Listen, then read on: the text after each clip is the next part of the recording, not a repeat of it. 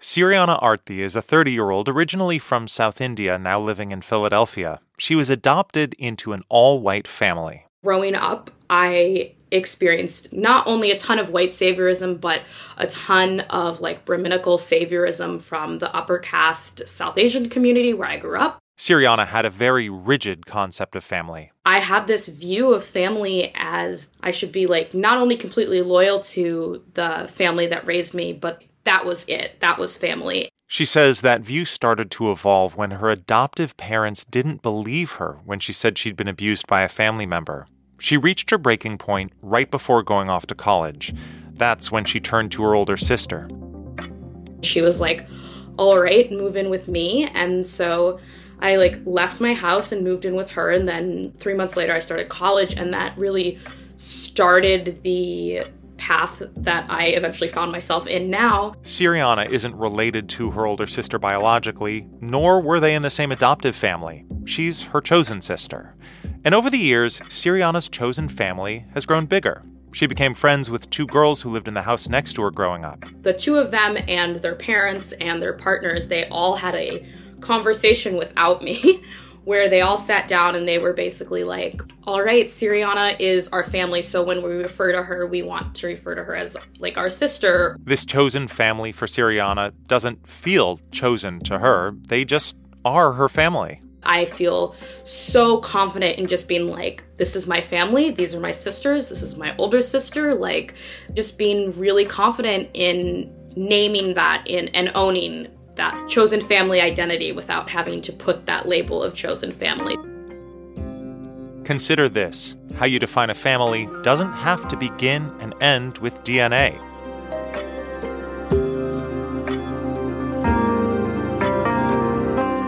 From NPR, I'm Ari Shapiro. It's Wednesday, December 28th. It's Consider This from NPR. Someone who has adopted many people into her chosen family is drag queen Juanita Moore of San Francisco. She is a mentor to those she's adopted as her drag children. Juanita remembers when one of them, Dulce de Leche, sought her out.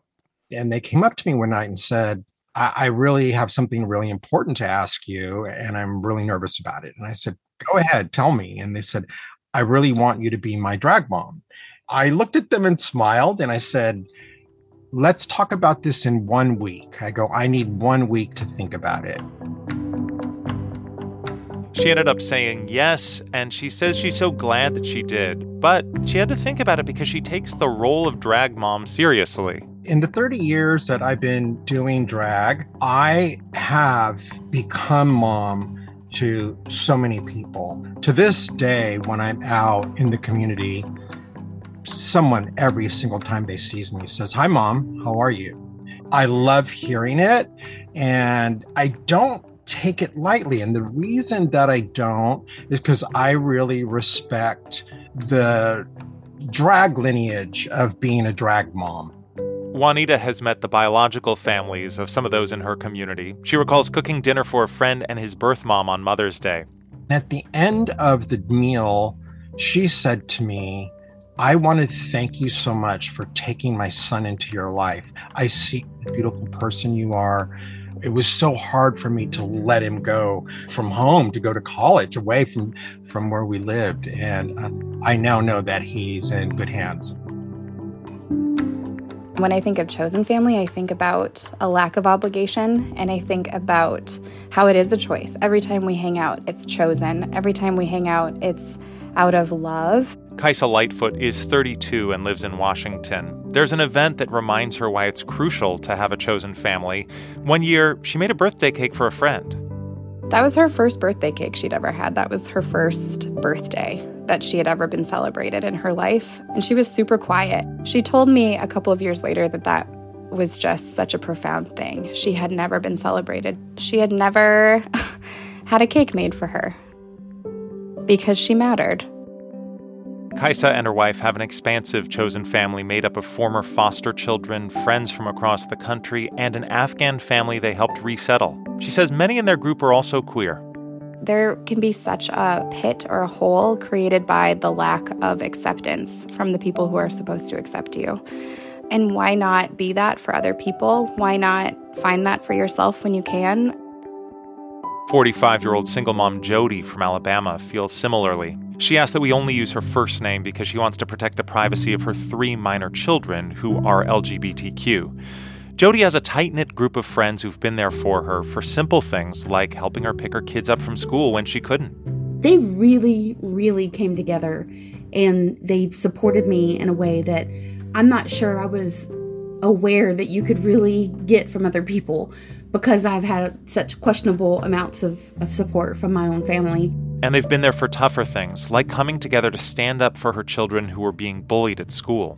Those people showed up with me to talk to the principal and to support me and my child. It's incredible how friends can really pass that line and become family.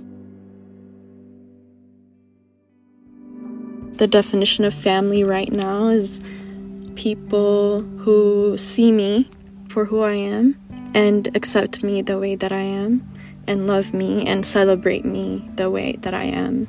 Dunite is 28 years old and lives in Atlanta. They don't want to use their last name because they aren't out to their family. So chosen family for Dunite has been vital. Constructing those relationships and friendships and working really hard on them has saved my life.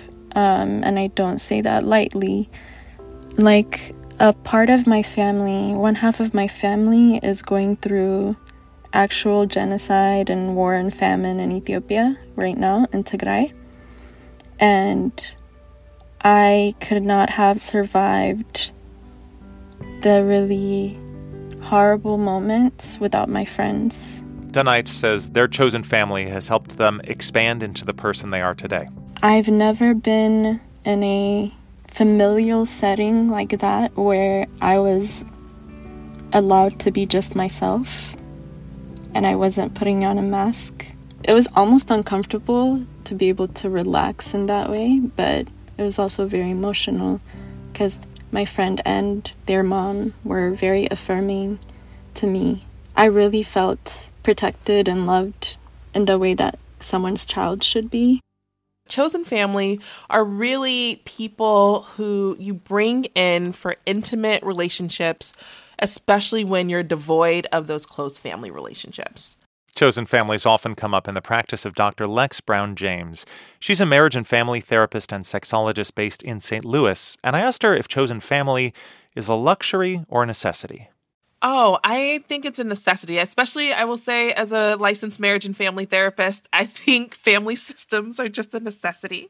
But especially for our queer folks, my queer siblings, and also especially for our youth. You have to remember, queer youth, I think up to almost 30% of them report being unhoused or underhoused and being put out by their families throughout their lifetime.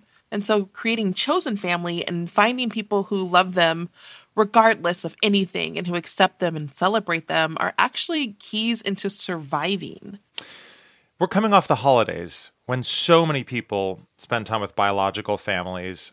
Is that a time of year when the idea of chosen family takes on a particular special significance? Absolutely. So coming off the holidays, a lot of times, sometimes people might even come out. During the holidays, they might decide not to be closeted anymore because they find that they've found their voice in that way and they want to share, and they might find themselves cut off from family. Or we've started to see a movement where people are literally cutting off family that has been toxic or harmful to them and their mental health and their own well-being. And so chosen family gives people a soft place to land, a place where they know they're going to be accepted, a place where they know they can still carry on their own family traditions and be in a place that's loving and caring and celebratory instead of somewhere that's actually harmful. For you as a therapist, a marriage and family therapist specifically, how does the idea of chosen family come up with clients? So oftentimes I'm encouraging people to find their chosen family. I have to give people permission not to stick with family that's been harmful to them or abusive to them. And I'll say, you all can get a group of friends together. You can stay at this person's house. They are your family. Just because you don't share DNA markers does not mean that you cannot love them, confide in them, depend on them, and have that reciprocity take place either. Family structures have evolved over time in the U.S. throughout generations. How do you think the role of a chosen family is fitting into the way we think about family structures generally? I think more and more we're moving to chosen families because we're starting to see that there is true value in community. So instead of being an individualistic culture, so everybody kind of out for themselves or they only have their nuclear family, I think specifically with COVID and coming through multiple pandemics and multiple losses and radicalizations of beliefs, we're starting to find that community is really how people are learning to survive. Is chosen family only for people who have problems with their birth family, or is this an option for anyone?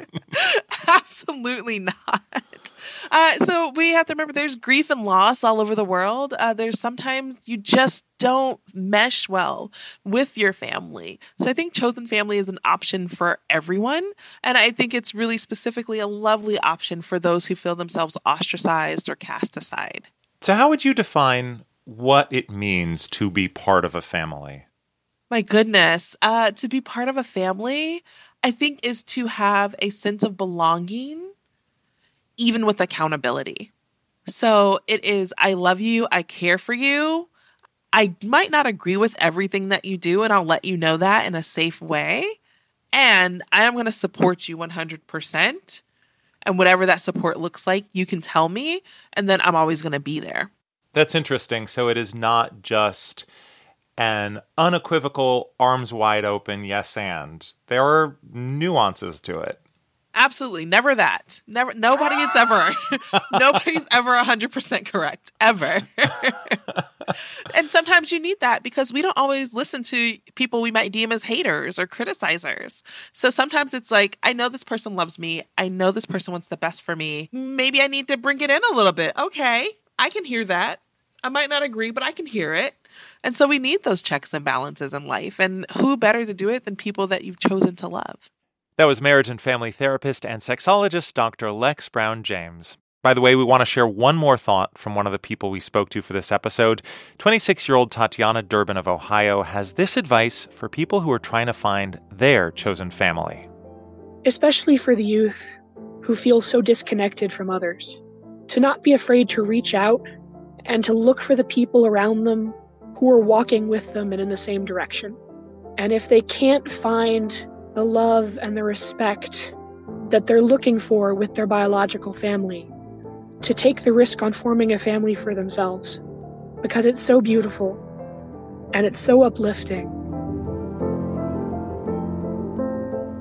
If I had to describe family in one word, I guess I would say Fluid. Involved. Belonging. Support.